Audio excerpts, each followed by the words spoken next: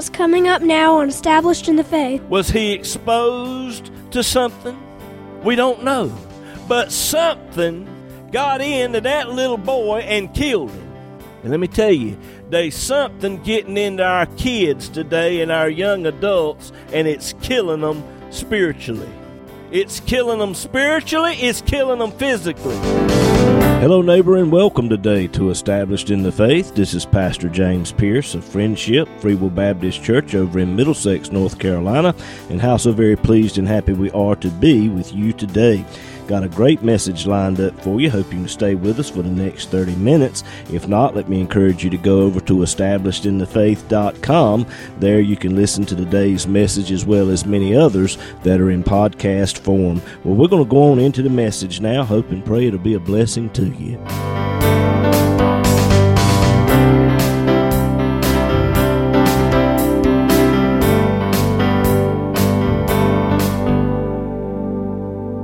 If you have your Bibles this morning, would you turn with me, please, to the book of 1 Kings. The book of 1 Kings. 1 Kings chapter 17. I want to pick it up today in verse 22. 1 Kings 17, verse 22. And the Lord heard the voice of Elijah, and the soul of the child came into him again, and he revived.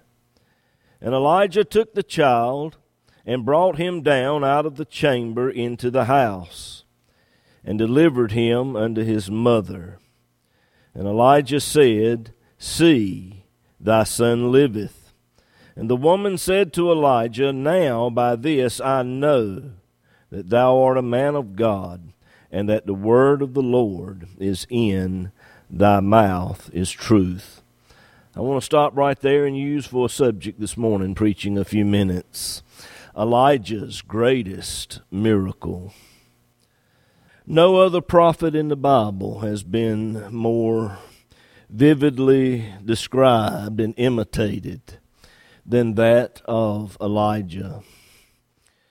Elijah is one of few men in the Bible that God gave power over the weather.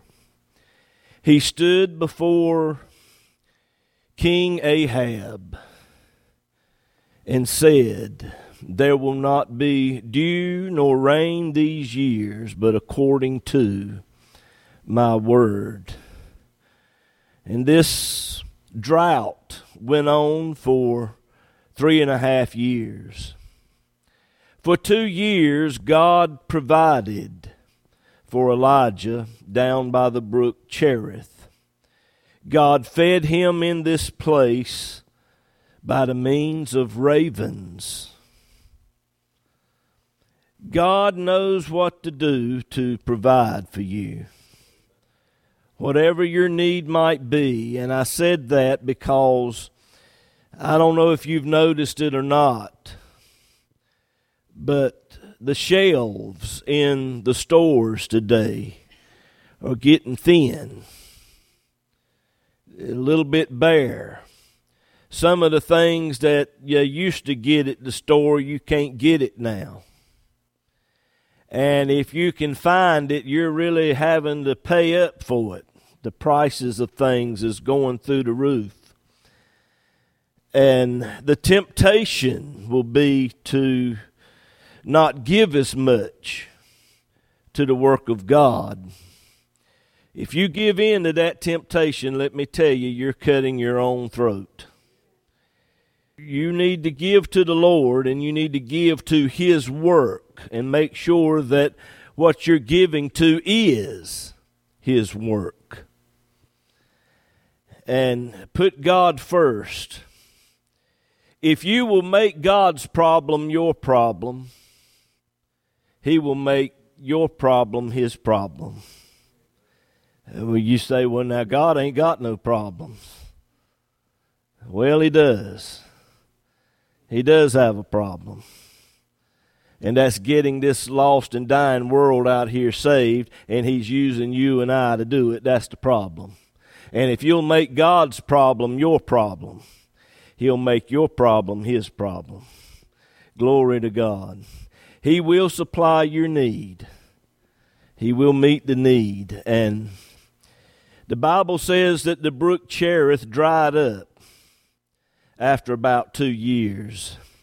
And someone would ask, why did the Lord allow that brook to dry up? If God provides, couldn't he have miraculously spoke to the brook and made that brook continue to bring forth water? Yes, he very well could have. Elijah could have stayed right there by the brook Cherith for that whole 3.5-year period of time. But God had something else in mind. He knows all things. And he knew that there was a widow woman in Zarephath. She wasn't saved. But he knew that if this woman were given the opportunity, that she would give her heart to the Lord, and Elijah was the one through whom God would use to give her that opportunity. So God allowed that brook to dry up, and I said all that to say this. God knows what to do to get us moving in the right direction. When it's time for us to move on and go somewhere else, he lets the brook dry up. So if you're questioning some things today, whether I should stay or whether I should go, just look at the brook. Look at the brook. Some of you listening to me by radio this morning, you're going to a church and that brook dried up a long time ago, but yet you are still there. It's time for you to move on. It's time for you to get in a church where the Word of God is being preached and taught under the anointing of the Holy Spirit, and God is moving in that church, and you're getting fed, and you're getting the water that you need. And let me tell you, that's getting harder and harder and harder to find today, ladies and gentlemen. And God told Elijah, he said, it's time for you to go. I want you to go to Zarephath. There's a widow woman there that's going to sustain you. And when Elijah gets there, he finds that that situation is less than sustainable. This woman, she only has a handful of flour and a little bit of oil in a cruse. And that's all she has. And she says, I'm going to make a cake, and me and my son, we're going to eat it, and we're going to die. And that was the situation. And Elijah said, make me a little cake first. In essence, telling her to put God first. My friend, it might be the last little bit you have, but if you'll give it to the Lord, if you'll give it to the Lord's work, you will not go lacking. He told her, make me a little cake first, and then go make for yourself. For thus saith the Lord God of Israel, that barrel of meal will not waste, and that cruse of oil will not fail until the Lord ends this drought situation. And this is the opportunity that's presented to this woman. She can either make a cake and eat it and postpone death by a day or so, or she can make a cake and give it to the Lord, give it to His work, and He'll postpone death indefinitely and provide whatever is needed till this drought is over with. And that's kind of where we're faced at today, because we're in the beginning stages of this drought, folks. We got another 3 years to go. We got another 3 years to go with this junk, and we're going to have to look to the Lord to meet our needs. Because let me tell you, the government is not going to meet your need. If anything, they're only going to make things worse, because they don't believe God. They're not saved. They're controlled by demon spirits, and they have doctrines of devils. And we're going to have to lean upon the Lord and trust the Lord in these upcoming years, more so than we ever have before in the past. And this woman went and did as Elijah said. She made that cake and gave it to Elijah. And every time she reached down in that barrel from then on out, there was flour there. And every time she turned up that cruse of oil, there was oil in there. As many times as was needed. And let me tell you, word got around. And I imagine there was constantly people coming up to her door, knocking, "Can you make me a cake too?" God turned that little house of that poor widow woman into a bakery. I imagine people were coming. God supplied for her need and everyone in that community. And every time she reached down in that barrel, there was flour there. And there was oil there. This was another miracle that was performed at the hand of Elijah. A great miracle. A sign. A wonder. But you know, for some people, it takes more than signs and wonders and miracles. There are some of you listening to me right now. It's a wonder that you're even alive. The doctors even told you that you're a miracle. But yet you have not given your heart to the Lord. Today, there are signs all around us. Even the lost world out here can see that things ain't right, and they can just feel that something is about to happen. Signs, wonders, miracles. They see these things, but yet they will not give their hearts to the Lord. And it takes a drastic situation to get their attention. What's it going to take, sir? What's it going to take, ma'am, to get your attention?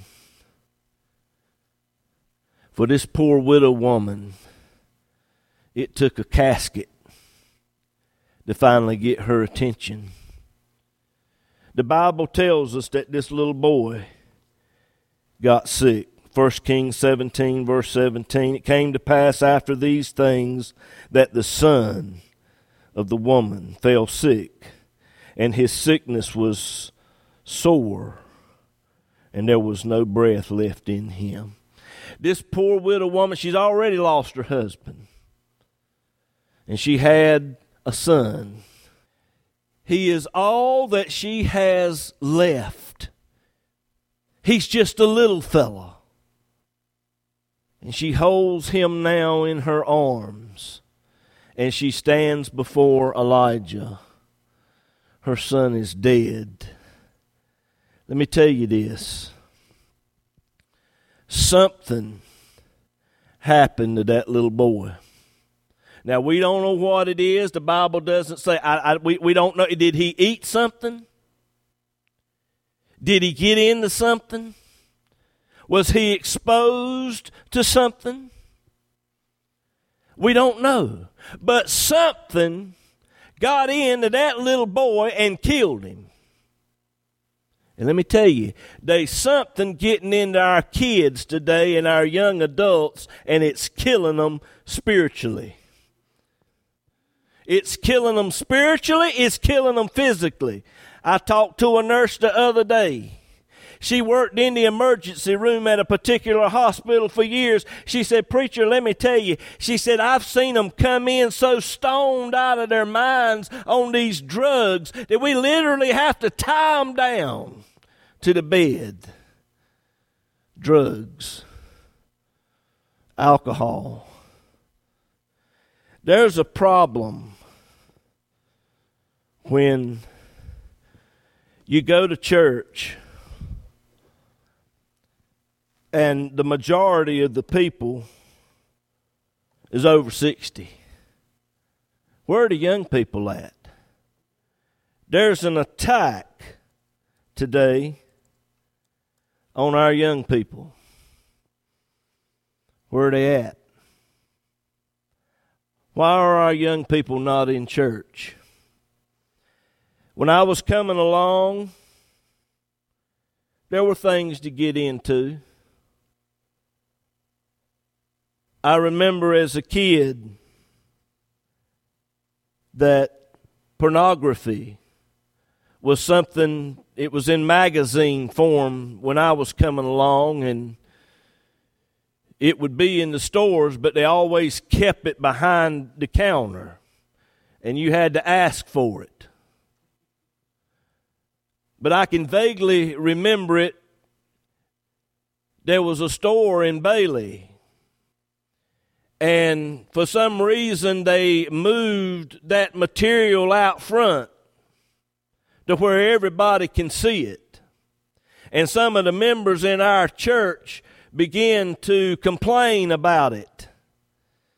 And some things were said, and the owner of that store moved that material back behind the counter. Now, that was back in the day when the church had a voice in the community. Today, it's reversed. The community out here has more to say in the church than the church has to say in the community, and that's a problem. Pornography was hard to come by in my day. But today, kids can view it over their phones and the parents don't even know anything about it. Let me share this with you. Surprisingly, the average age of a child the first time they see internet pornography is 11 years. Kids don't have to be looking for pornography. It is programmed to find them. To think it won't happen to your child leaves them at risk for stumbling upon sexually explicit material online, whether they're looking for it or not, that they are not developmentally able to handle emotionally or mentally. Tweens. Now, when I read that word tweens, I'm like, what in the world are they talking about? They're talking about children from age 8 to 12. Children age 8 to 12 and teens are at the age of natural curiosity about sex. When presented with the opportunity and such easy access, many are choosing to view pornography and doing it more than once. Today's porn content is drastically more graphic, violent, deviant, and destructive than anything ever seen before. Highly sexualized, violent material poses many risks for a developing brain. In the adolescent years, when brains are still developing, viewing porn can deform the pleasure centers of their brain. Neurological research has found that pornography is particularly addictive because of the neurochemical release in the brain that occurs while viewing it. For many youth, the euphoric high that occurs quickly develops into a coping style for escaping emotional distress. Studies have shown that kids who viewed pornography for hours each week have less gray matter in their brains than those who did not view it. This means there are fewer neurons and neuroconnectivity in the pleasure centers of the brain, leaving the brain craving more while making it harder for the same images to provide pleasure. Therefore, young viewers seek more graphic and violent content, and it is an indicator of an addiction.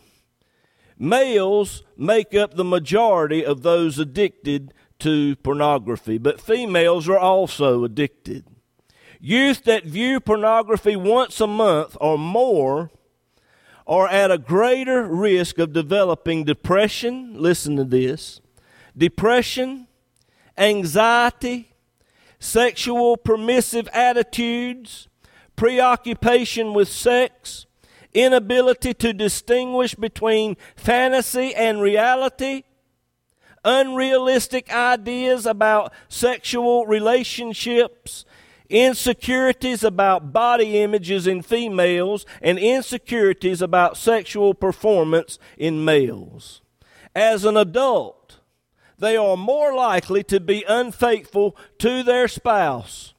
56% of divorce cases involve one party having obsessive internet or online pornography. With the increase of internet pornography and pornographic addictions, there has been an increase in violent sex crimes. An increase in child pornography and sex trafficking is at an all-time high. Parents, it's time to let love overpower the discomfort of discussing this topic. Talk to your tweens and teens about pornography. This is not a one-time conversation. Look for teachable moments in the media and daily life. Remind your child of your family values. Tell kids where pornography may pop up online and what to do if they find it. Turn it off and talk to a trusted adult. Reassure them that they will not be in trouble if they come to you right away. Teach them about responsible online behavior and rules. Establish house family rules such as computers, laptops must be in the main living areas. Devices must be kept out of the bedrooms. Phones must be turned into parents at night for charging. Block pop-ups on computers. And most importantly, frequently check kids' phones, tablets, and computers, their text messages and emails. Look at the pictures, social media, and other apps. This is not an invasion of privacy. It is your responsibility as a parent to keep your tween or teen safe in the age of technology. It is your responsibility to keep your kids safe. But you know, kids are exposed to things today in the school system. When you send your kid to public school, they are exposed to a lot of things that you and I didn't have to deal with when we were coming along. And let me tell you this, I stand behind Lieutenant Governor Mark Robinson 100%. In the stand that he has taken against heterosexual pornography and homosexual pornography in our schools. This filth has no business being in the schoolhouse. And let me go ahead and tell you something else. When you send your kid to school today, they're not teaching them how to think. They're teaching them what to think. They're being indoctrinated with all this critical race theory garbage. It's communism. That's what it is. Our kids are being brainwashed today. And they are being exposed to things today that's killing them spiritually. I know a couple right now. They were sending their son to a Christian school. But they didn't have a football team at that Christian school. He wanted to play football, and there's a thing wrong with playing football. But the parents took him out of that Christian school, put him in a public school because he wanted to play football, and a month after they moved him into that school, he was caught smoking marijuana. Our kids are being exposed to things today. What did Elijah say? He told that woman, "Give me that boy. Give me that boy." Catholic Church says, give me your children from age 5 to age 12. And after that, you can have them. Why? Because it's during these years their brains really get programmed in the way they ought to go. And after that, what does the Bible say? They will not depart from it. Give me the boy. Well, what is he going to do? Y'all come on back next week and I'll tell you.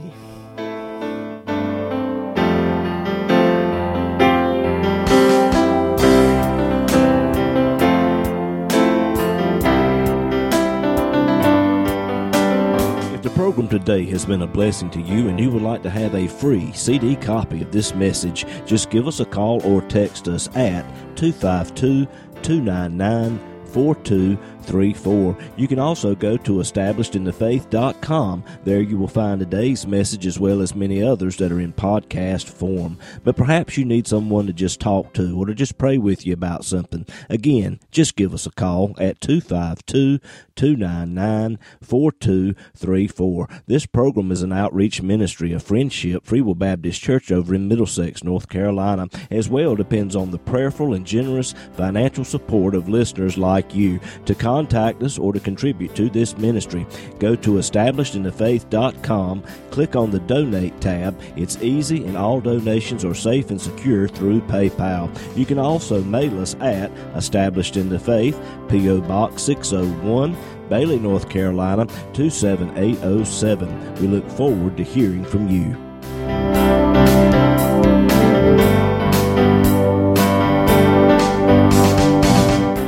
I'm Haven. And I'm Juliana. And you've been listening to Established in the Faith with our dad, James Pierce. He's the pastor of Friendship Free Will Baptist Church over in Middlesex, North Carolina. That's right, girls. And every Sunday morning we have Sunday school starting at 9 o'clock and worship service at 10, as well as Bible study and prayer meeting every Wednesday night at 7 o'clock.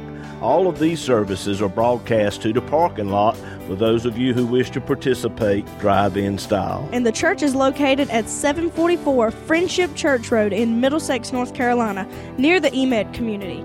On the website, if you click on the Contact Us tab, Google Maps will bring you right to us. We would love to have you, and we hope to see you there. And we hope today's program has been a blessing to you. Thank you for listening, and God bless you.